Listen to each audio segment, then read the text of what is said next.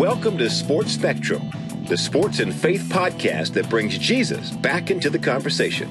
Here's your host, Jason Romano. Welcome, everyone, to Sports Spectrum. I am Jason Romano. Today's episode is sponsored by Compassion International. Compassion.com/sports spectrum is the website. I want to encourage you to check it out. Go there. You'll see a list of children waiting to be released from poverty.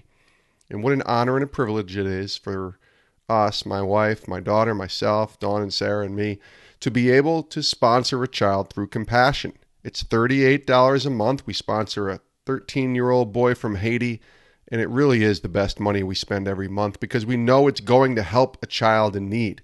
Food, education, medical care, and vocational training, all done in the name of Jesus. Over 66 years of experience. Compassion International gets it. They've been sharing Jesus with every child, partnering with over 7,000 churches in 25 countries, over 2 million children, known, loved, and protected because of the work with Compassion. They do it right. They're the most trusted child development ministry in the world. Sponsor a child today. Consider it. Pray about it. $38 a month. Go to compassion.com/sports spectrum and consider releasing a child from poverty today. Today on the podcast, one of my favorite interviews we've done with former Navy SEAL, the first Navy SEAL we've ever had on the podcast, Nick Hayes. Nick is the author of a new book called Elite: High Performance Lessons and Habits from a Former Navy SEAL. This guy has the goods. Bronze Star recipient, Harvard Business School postgrad, CIA contractor, pro sports consultant. He's also a husband and a dad to 3 kids. Nick Hayes is the man, and I learned so much from Nick just listening to him answer the questions I asked in this podcast. And he's lived a pretty crazy life. He served his country proudly as a Navy SEAL for 10 years, awarded the Bronze Star, and after leaving the Navy, worked as a contractor in the Middle East while attending business school at the University of San Diego, and then writing this book and now going out and encouraging others, teaching others about the Elite program, High Performance Lessons and Habits from a former Navy SEAL. This guy is legit. Take a listen to our conversation with Nick Hayes on the Sports Spectrum podcast.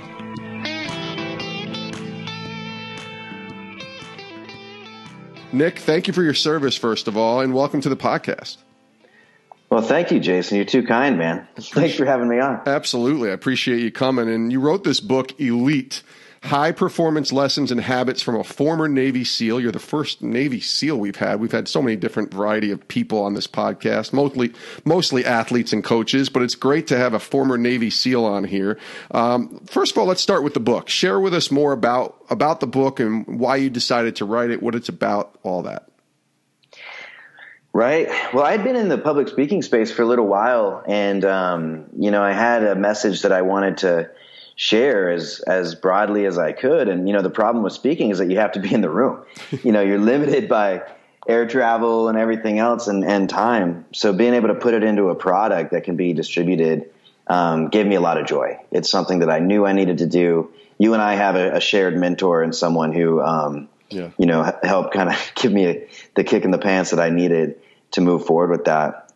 Because I'll be honest with you, I was scared. Out of everything I've done in my life, and I've jumped out of airplanes and done all kinds of stupid stuff, but I was more scared of writing the book, I think, than anything else I had done. Because you're vulnerable. You put your words out there. You're a little bit vulnerable. And then in addition to that, coming from a special operations background, a SEAL writing a book can be somewhat polarizing, for the guys that are still in the military. So was that something you were cognizant of in terms of, because the book isn't necessarily a tell-all book about your time at the Navy SEALs. It's lessons and habits that you learned from a Navy SEAL. Obviously there's stories in there, but were you really aware that you didn't want to go in there and just be telling all and throwing people under the bus and bringing out negativity in any form or fashion? Yeah, that was one of my biggest things is hey, I'm not going to talk about any training tactics, procedures type stuff. then ultimately I want it to stand on its own merit. That's something that I really believe in. You know, am I a former Navy SEAL? Yes, 100%. That's real. But I also contracted in the Middle East for a long time. You know, I also went to business school, went to Harvard, like all this other really cool stuff. And I don't feel that I needed to be a SEAL to necessarily do that. Sure. But the person like Nick Hayes is the person who became the SEAL. Nick Hayes is the person that was able to go to, you know, some educational programs and stuff like that. Like, who is Nick Hayes without the trident? And that's something that we can get into a little bit more later. But yeah, it was interesting. Just like I picked up my first you'll like this. I picked up my first stand-up comedy routine. Okay. I had a buddy kind of push. I always talk about being comfortable, being uncomfortable, right? Yeah. Doing something that challenges you and pushes you. And if you're uncomfortable, if you're frustrated, or I mean, if you're like intimidated by something, then it's a good indicator that you should probably do that something. You're intimidated for a reason, and you're going to grow if you do it.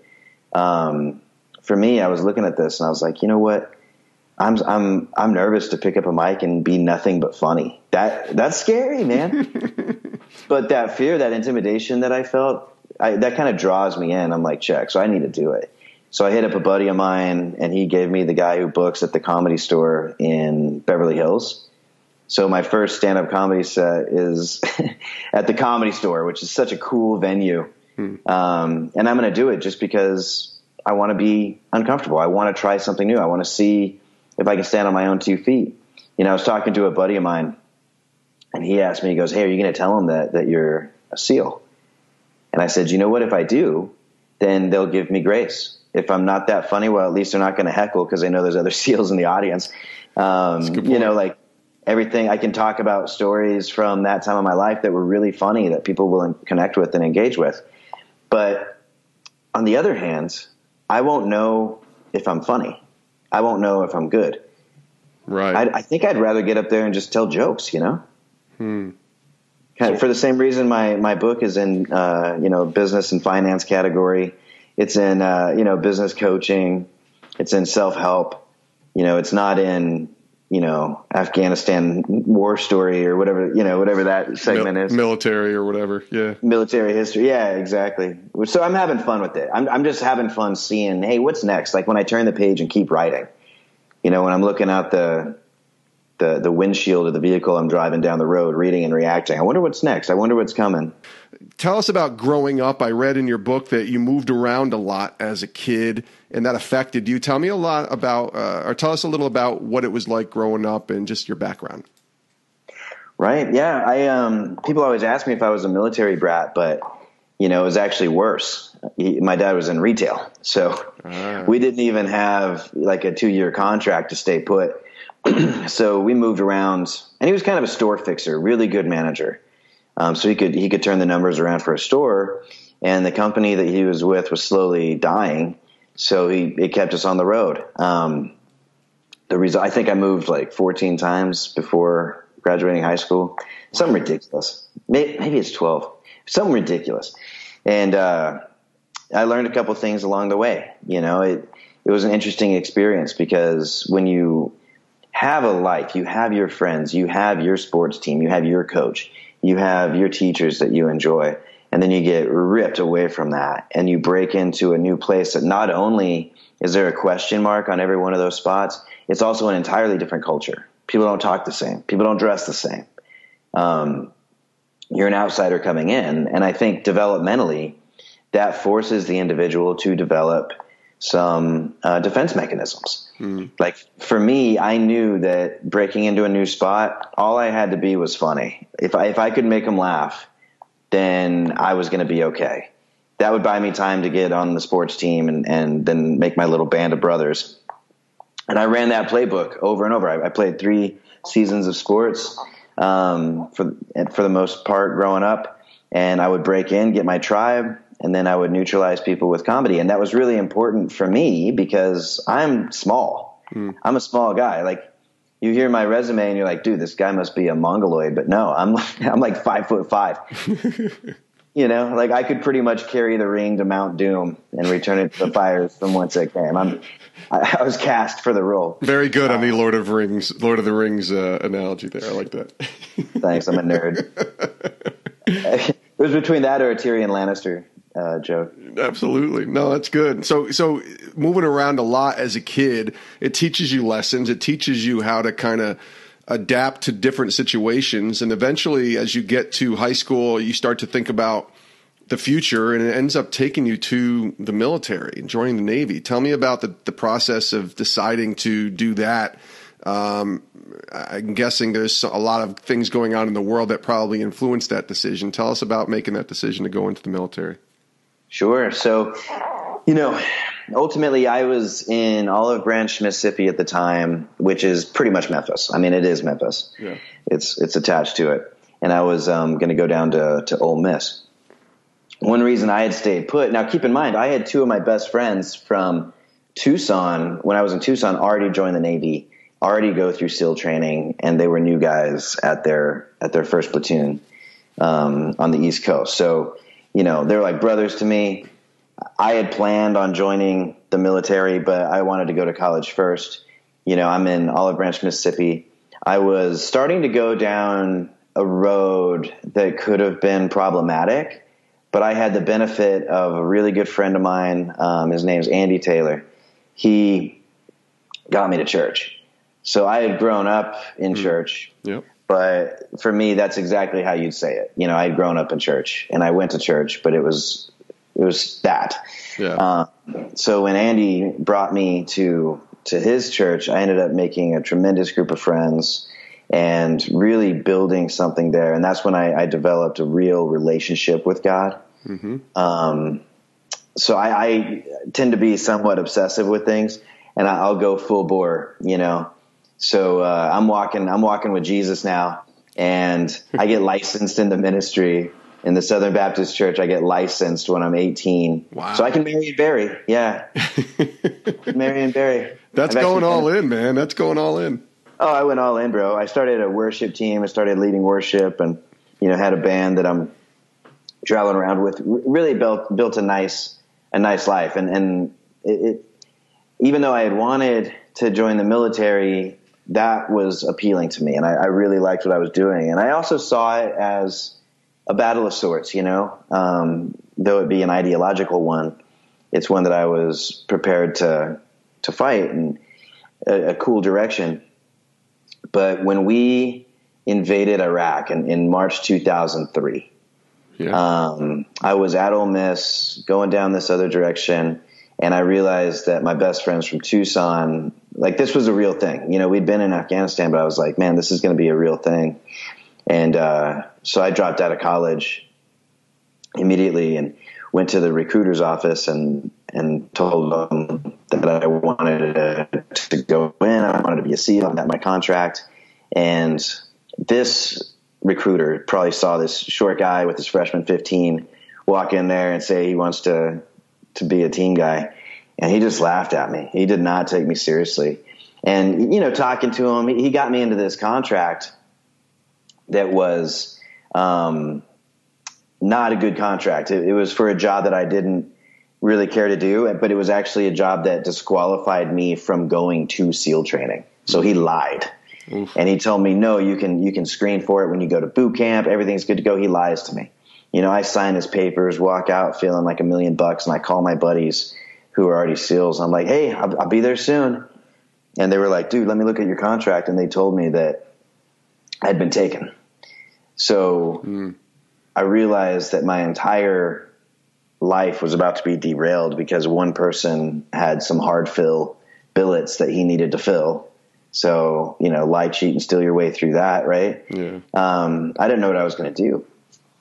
So I said, hey, I got to become an expert in this. I got to learn all things about this process and recruiting and everything about it. So I learned that you're not actually in the Navy until you show up to boot camp. So everything he was telling me was a lie. He had no power over me.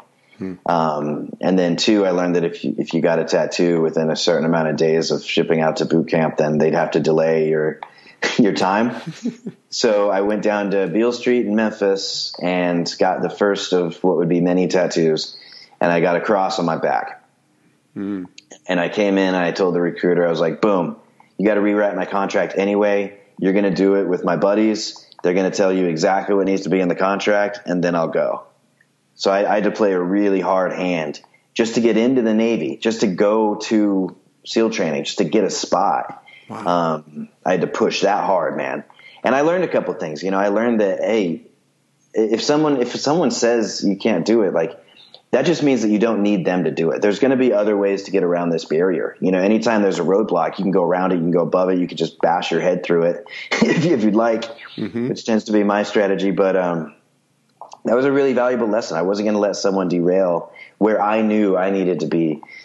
So, you know, I got into SEAL training, and BUD/S was real. BUD/S is Basic Underwater Demolition School. It's the selection portion of SEAL training, and it's legit. It's real. It's everything that you expect.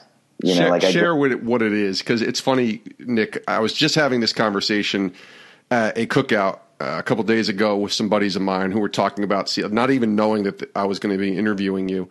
And I was blown away with some of what I had heard just from my buddies and how that training goes about. Can you share, when you say it's real, maybe there's people out there that already know this, but I didn't really know what this entailed, and it's heavy duty. Yeah, it really is. It's like 7 months or so of, including indoc, but 6 months that are really challenging, of breaking dudes down and seeing who's going to quit, and then building them back up a little bit, you know, and teaching you a few things. 6 months long. You're going to start with like 200 people, and you're going to graduate 20 something. Wow. Yeah. That's a lot. And then after that, you start learning actual SEAL stuff. So you start actually training after this program, right? But up front, yeah, that's what it is. And I think, you know, to break it down, you get most of those quitters in Hell Week. So relatively quickly to getting to that program, you go through something called Hell Week, which is 5.5 days of not sleeping at all. You're up working the whole time. You're carrying telephone poles with your, 7 best friends, doing the crazy workouts, running everywhere with a boat on your head. They say that you put on about 200 miles during that week. You're laying down in the freezing cold Pacific Ocean, on the border, borderline hypothermic the whole time. It's really intense. And there's certain times when they'll mess with you too, like put you on the beach as the sun's going down and, march you slowly to the water to where you're going to get in the water and lay down on your back. And it's going to be a long, cold night, and people start quitting. They drop like flies. Typically on like Monday. It starts on a Sunday, early in the week when it's still all in front of you. That's when people tend to walk away. And I think one of the reasons why I was successful with that program wasn't that I was some, genetic mongoloid or anything else. I had been wanting to do it my entire life. The first time I visited the schoolhouse where it was, I think I was like 13 years old. I actually went there, walked on the quarterdeck, and asked for a tour. Yeah. Like when I was sitting there smelling those smells, feeling what I was feeling, I knew everything about the training. I felt so thankful to be there. I was so thankful to be where I was at, that there wasn't room for the kind of negativity that was degrading other people's experiences, and I think that was the biggest reason why I became one of those guys who successfully made it through, what's considered the hardest military program in the world, specifically Hell Week. Because I was so thankful that I didn't have time to be scared or anything else. So you never had any moment where you almost backed out? No, I never had any moment where I thought about quitting, because I was playing this scene in my head to where, it's Friday afternoon. I just made it through Hell Week. And then I call my brothers and tell them that I had just made it through. And I got a chance to practice feeling that joy, that when I'm running through that story in my head on Monday with 4 more days ahead of me, I'm not thinking about how much time I have to go. I'm thinking about how sweet it's going to be. So it was like this visualization that I was able to use in my flow state, which was cool. The performance psychs out there will know what I mean, but it worked. It kept me in a really positive place, man. Not to mention the guys that you're going through there with are phenomenal. Like, you don't want to let them down. Yeah. They need you to perform. So you're doing it for them. It's not even for you. You're doing it for them. You're working hard for them. You don't want to let them down. And they're all really tough guys. So the worse it gets, the harder it gets, the funnier the jokes become. Levity is great. Levity helps you elevate yourself to the level of the situation. And in my case, I had the Smurf crew. So all the little guys, because you have to be the same height because you're running around with telephone poles and stuff, right? Right. So all the little guys are sitting down here losing every race, never getting any of the benefits that come with winning. Just, like a buddy of mine even said, like, Hayes, there's freedom in losing all hope. Like, it just gets funny and you keep slugging it out. And, plus with time, you always remember the more positive stuff. Like I know it was terrible, but I never thought about quitting. I was scared to death of not passing the timed evolutions because every week you have to do a 2-mile ocean swim, a 4-mile timed run on the beach, and then an obstacle course. The obstacle course, I was made for that, like no drama. But the swims I struggled with. I got rolled back. I got removed from my class, and then had to start with the next class because I was such a poor swimmer. I got these little legs, It was that's true. Was tough. I used to always try to fight the water and just fight the water and grind it out. And after I got rolled back, I had one of the BUD/S instructors was a swim teacher, and he taught me to get long and smooth in the water. Stop fighting the water. Be easy.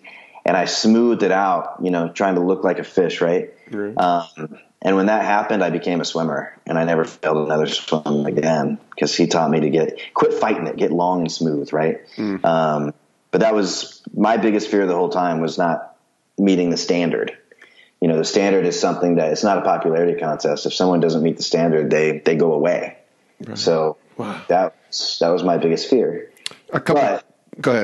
Nope, you go ahead. No, I'd rather hear your question. I was going to say, you write in your book that your nickname as a SEAL was Nick the Heart Hayes, which I thought was fascinating because of your reputation for consistently having heart-to-heart conversations with your platoon mates. And I thought I'd take the step there going forward, just in the reason for maybe being so blunt, I guess is the right word, or forthcoming and not beating around the bush, and some of the conversations that you were able to have, and why that was so important to you to just be transparent with the people you were talking to. Because I know that the reason you wrote that in your book was because that is a lesson and habit that maybe you learned from being a Navy SEAL that can help high performers. Tell me about Nick the Heart Hayes. That's awesome. Thank you for that question. I love even hearing that. That's, you never give yourself a nickname. They always come to you. So when that came to me, I was like, yes, I like that. Good. It's on my paddle sitting behind me, that the team gave me. Yeah. And it is twofold. Part of it is because of the conversations and the fact that, like anytime we would be out as a platoon, it was a joke because somebody would start having a heart-to-heart with me, which is something that I love, and then later on, as you know, I had a dive accident that required me to put a device in my heart to clog a hole. So after that, the nickname was it. Like I was the heart for multiple reasons. But yeah, I think as far as a tip and trick of the elite, man, something that you see elite people do is have the heart to hearts, is go deep in conversations. And, a lot of times we get the most mileage out of the conversations that are the hardest to have. Mm-hmm. If there's a hard conversation, kind of taking it back to the beginning of the cast when we were talking about if you're intimidated by something, that's a good indication that you should probably do it. If there's a conversation that needs to happen, but maybe you don't like conflict, or maybe you don't want to hurt the person, or maybe you don't want them to make you so mad you're going to knock their head off. Whatever the reason is, you're intimidated to have this conversation. Well, you probably should. It's going to be something of epic reward. I think that's true for any team out there. If your teammates are willing to have hard conversations with you, then it will take your game to the next level. You will love each other more. You will experience true cohesion. I think about, I'm a huge Spartan fan, right? Mm-hmm. So I think about the Spartans, which, we all saw 300, hopefully have read Gates of Fire by Stephen Pressfield, an amazing book. But it details the story of the 300 Spartans who clogged the gates of Thermopylae.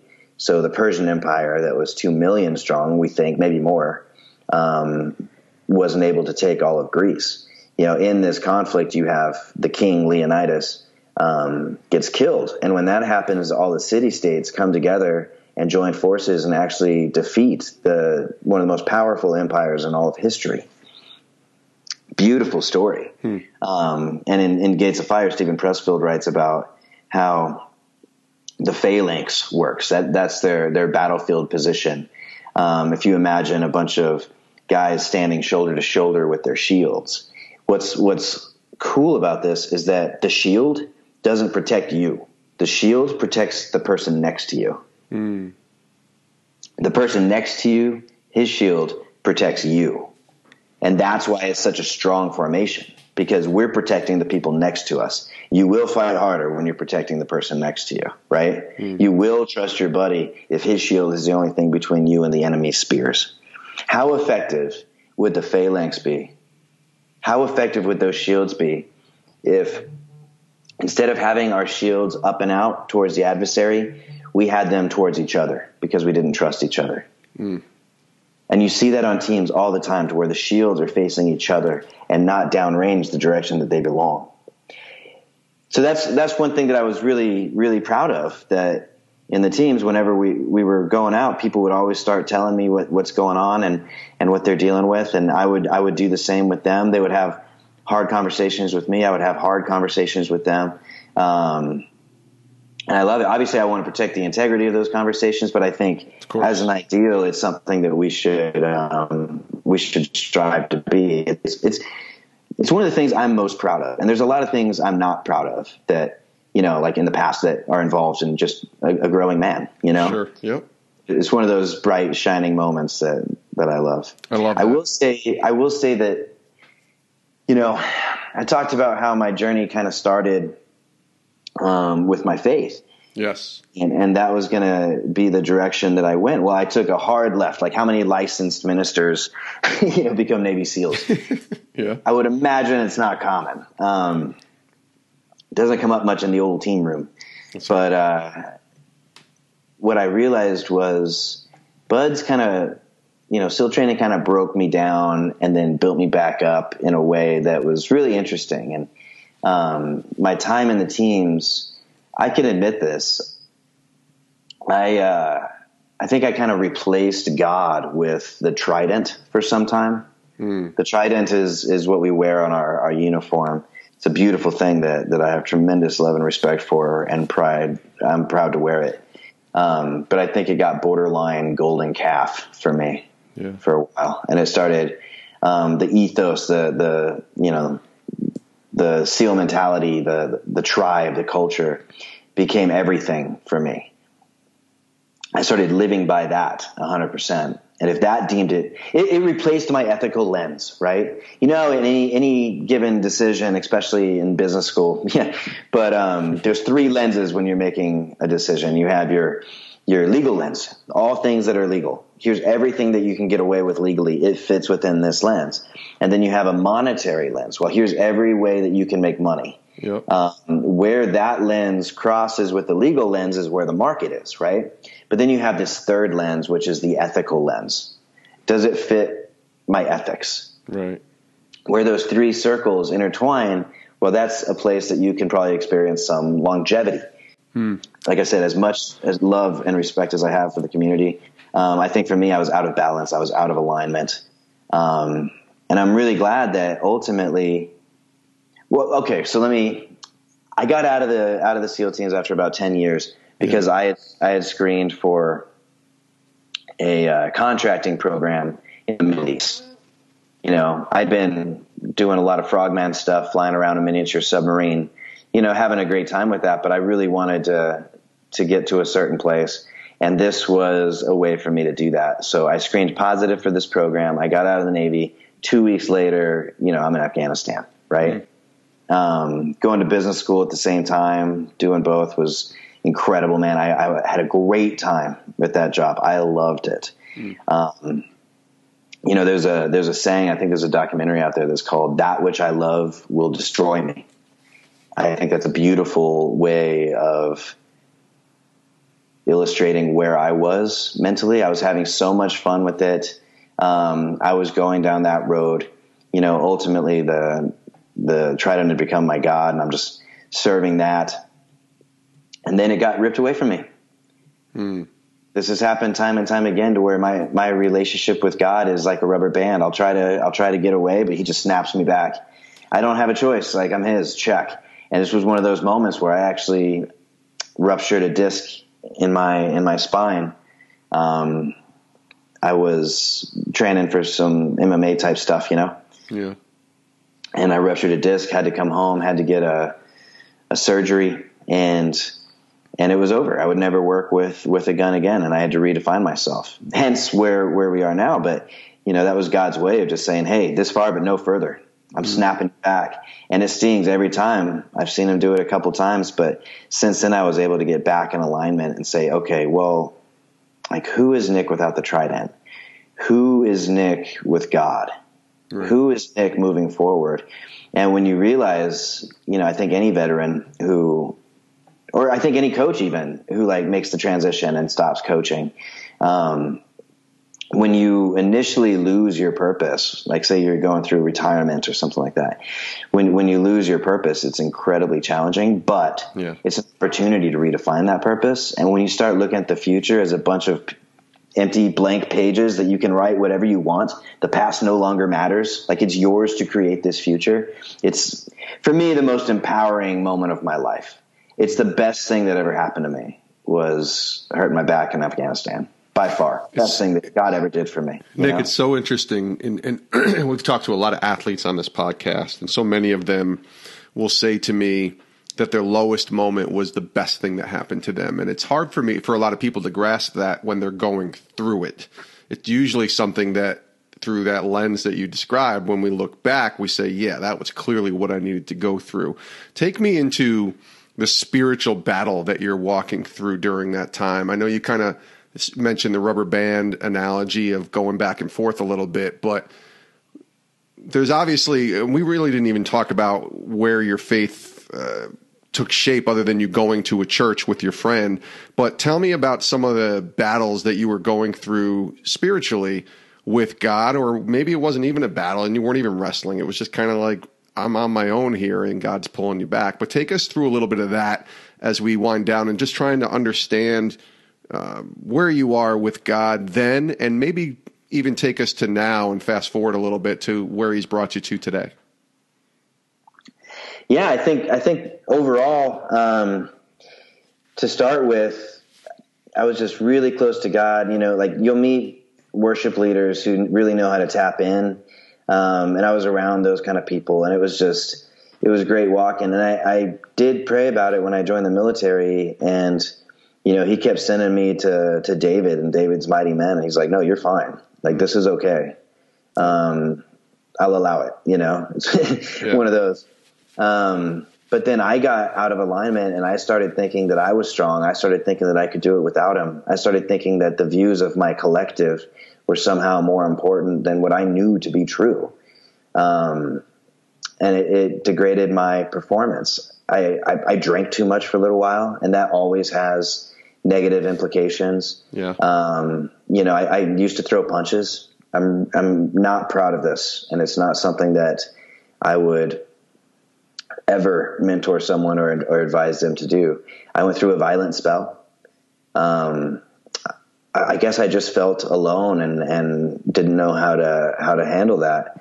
Paired with drinking, and I'm a part of a warrior culture, I would throw punches. And somebody wants to shove around the little guy. Maybe there's a little bit of little man syndrome there too. I don't know. Yeah. But I was just falling so far away from God. I'm really fortunate that my wife, who I met in SEAL training, stayed with me through that whole process. I think the divorce rate's like 91% or something like that in the teams. And mine stayed with me even when I was kind of going down the rabbit hole.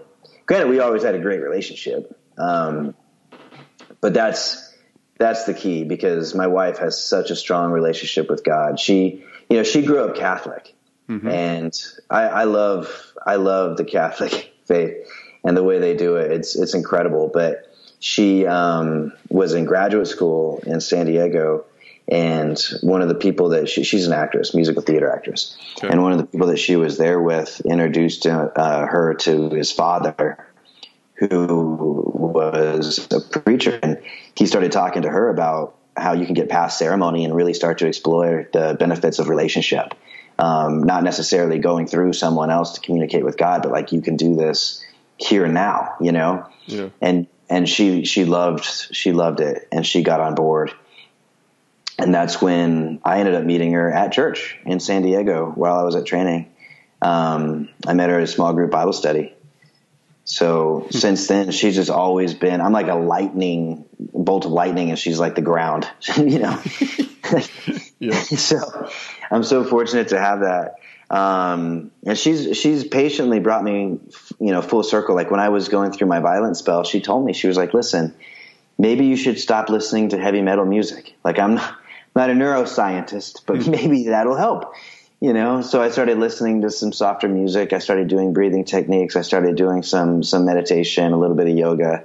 Not enough. I mean, I'm still, as I'm saying that, I'm like, man, I need to do more. Yeah. But specifically in that time frame, it helped me level out. And then we found a really good church and got involved with the church. And I'm back with the community. It's good. Loving life. Yeah. And now I like it. I like it because going through my prodigal son phase has helped me to really value what that relationship means.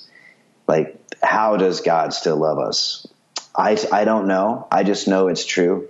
The only way that I can really understand it is when I look at my children, and I love them so much, and there's nothing they could do to change that. Literally nothing. Yeah. And when I apply that that's the only way that I can understand why God still loves me and still works with me and still blesses me so much, man. It's incredible. That's good stuff there. It's Nick Hayes, the former Navy SEAL, joining us on Sports Spectrum.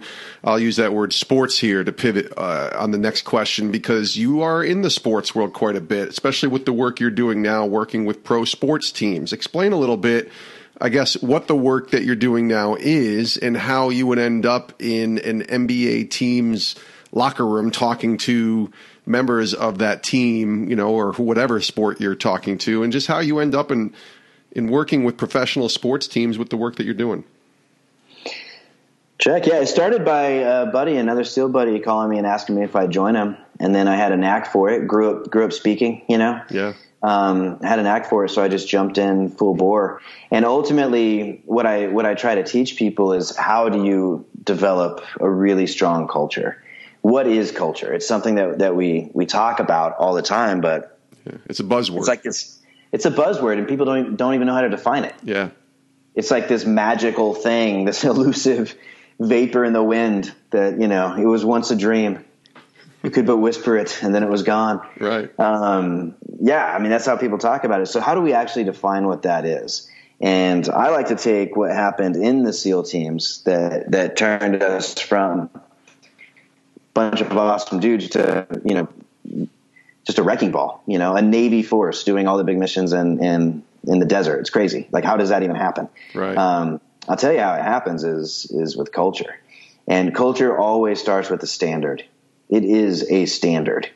One thing I've done with teams in the past is actually do a workshop to where we can start to define what the standard is going to be by using junior people who just got to the team. Maybe they're looking at stuff for the first time. That bottom up feedback is just so powerful. Like in a SEAL platoon, the best ideas are always going to come from the new guy, you know? Yeah.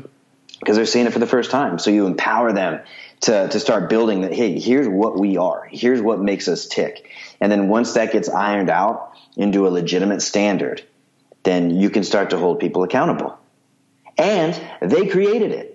So when they're not living up to the standard, you can always go to them, you know, as a coach, a leader, or a member of the team. Say, hey, you said you would do this. Here's where you said you would do it. We got to button this up. You're not cutting the mustard. You're not meeting the standard. So we hold each other accountable to the standard. And once that's done, the people within the influencers within that group, which you can also empower and provide some leadership capability to carry that standard to fruition. But those people start developing that air of culture around the standard. It is real. It's tangible, but the standard has to have muscle. You got to be able to flex on the standard. The standard is going to show you the difference between talent that has character and can be developed and talent without character, otherwise known as cancer, right? Yeah. I was just going to say talent without character is, and you just gave the answer. Yeah. So when you have someone who's consistently not meeting the standard and expecting their talent to carry them, they're not serving their brothers, they're not working for their sisters, they are in it for themselves. It becomes really easy to see. And no matter how talented it is, what is cancer but a collection of cells outperforming the cells around them? And then other cells begin to emulate. And I'll tell you, like, I've been through major surgery. I know what it's like. Surgery sucks, man.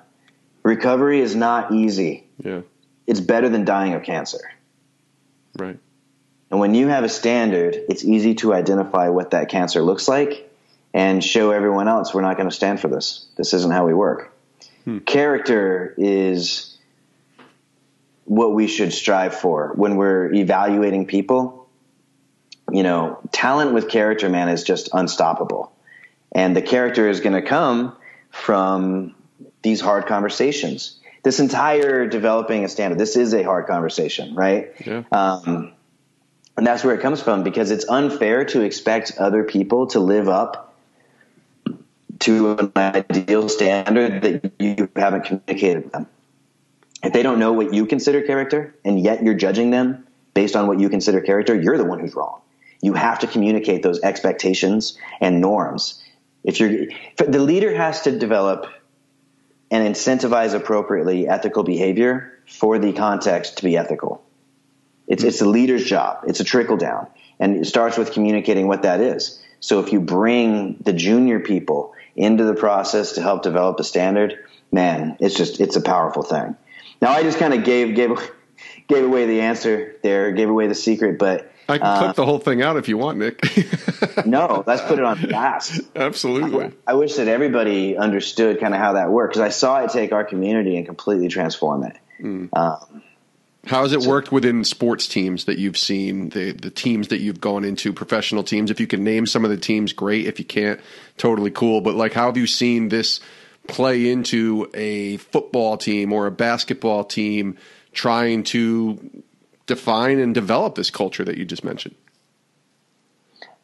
Yeah, I'm not much of a name dropper, so it's tough for me to do this, but I will. You're not name dropping if you're asked which teams you are working with, right? Good point. So yeah, ultimately went in there with the Atlanta Falcons with some buddies of mine, and we did this whole process, worked on the standard, built the brotherhood, a little bit in OTAs, a little bit in training camp, and then sustained throughout the season. Yeah. Actually was on the sidelines, which was really cool. Awesome. And worked with them on their Super Bowl run. They went to the Super Bowl that year. Yeah. I remember the game. Unfortunately, it didn't end well. Yeah, it was one of those things where it's like halftime. I think it was like 28-3 or something like that. And I remember calling my dad being like, hey, it worked, man. We did it. We did it. And then Tom Brady showed up with a horde of angels in the second half and performed miracles. Tom Brady. Oh, no. Walking on water. Unbelievable how good that comeback was. But that doesn't take away from what happened with Atlanta and the season that they were able to accomplish that year. And that's pretty awesome that you're able to work with different teams and develop in their culture and just kind of implementing some of the skills.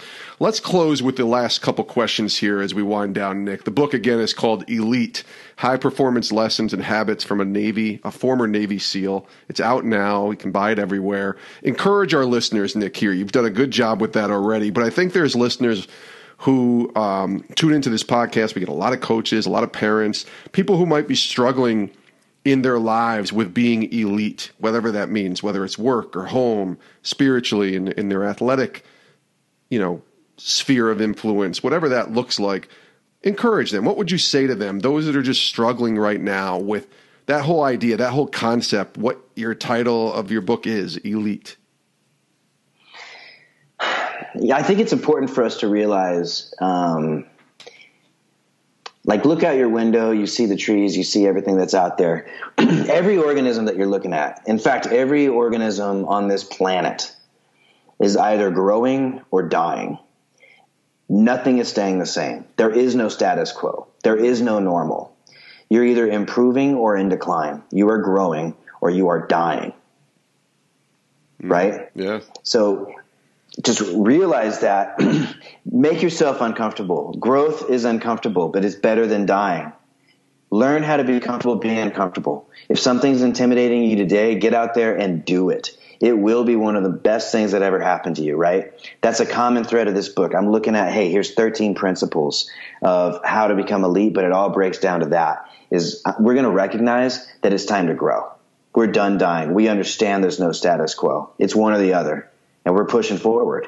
We're going to be better tomorrow than we are today, no matter what. We're going to improve our situation right now because we can. It's not about tomorrow. It's about right now. Now, that's something that I've seen across the board from Harvard Business School to the NFL, the NBA, the SEAL teams, contracting with a cool agency. You know, I've seen this all the way across the board, man. People are committed to growth no matter the cost. They know it's going to be painful, but you don't want to be right. You don't want to be comfortable. You want to be better. If you want to get strong, you get to the gym, right? If you want to learn how to play guitar, guess what? You need calluses on your fingers because that's the only way your fingers will be able to withstand the pressure of the strings. Embrace those calluses and get out there and start playing. Sounds like a title for your next book, Embrace the Calluses. Hey, I like it. I like it. Forward by Jason Romano. How's that? TM. No. Done. You got it. Nick Hayes, this has been awesome talking to you here on the podcast. There's so much more we could do, and we'll have to get you back on and do a second podcast at some point because there's so many other questions and angles and different opportunities and different situations that we can get to talk about. But let's close it with this. We ask this question to all of our guests on the podcast. You mentioned right now, focused on right now. What is God teaching you right now? What are you learning from him today at this moment in the stage that he has you in? Brand new book out, married, 3 kids, doing great work, consultant work, all this other thing, speaking. What are you learning from the Lord in the season of life that he has you today? Yeah, I love that. I think God's showing me that as much as I love the mountain climb, as much as I love the rocks, as much as I love the adversity, I need to learn to enjoy the meadows because the trail takes you to both. Don't take the meadow for granted. And right now I'm sitting, book just released. Everything's kind of fun, but I'm already thinking next. What's next? Yeah. Give me something. You know what I mean? Yeah. And I think that God's saying, hey, stop and enjoy this, man.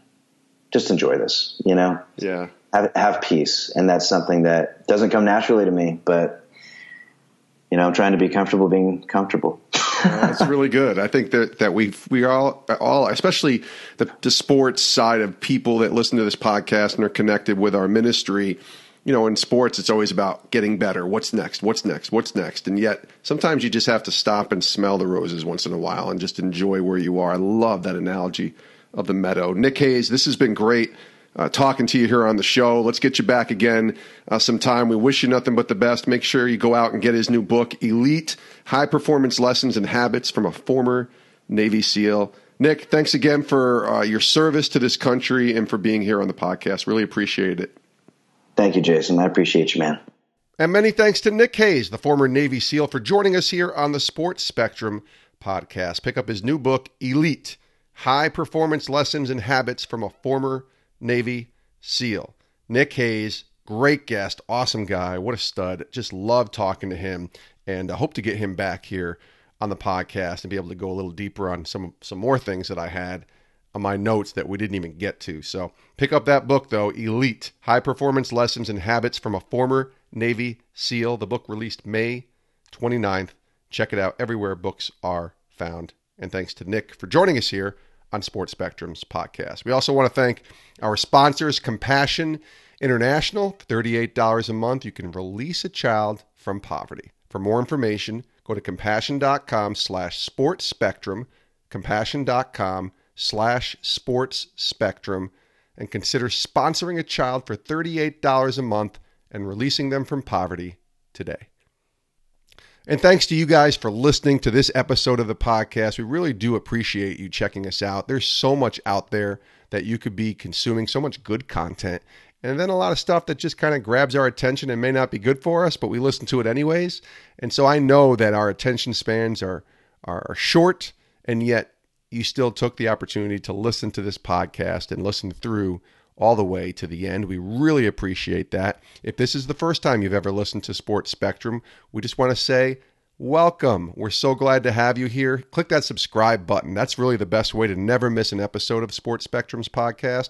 But also, go back and listen. There's tons of content. There's over 300 episodes out there of Sports Spectrum, interviews that we've already done that are really good. And I highly recommend you go back and listen to a bunch of those. There's so many good interviews. Lots of people with amazing stories, and just really the same story when you're talking about sports and Jesus. It's that simple. That's what we try to do. Make the name of Jesus known through the lens of sports. So we just want to, again, thank you for listening and taking the time to check out our podcast. Do us a favor and check out our website as well, sportspectrum.com. That's where all of our content can be found, sportspectrum.com. Thanks for listening. We'll see you next time with a brand new episode of Sports Spectrum's podcast. Have a great rest of your day. Love you guys. See you soon.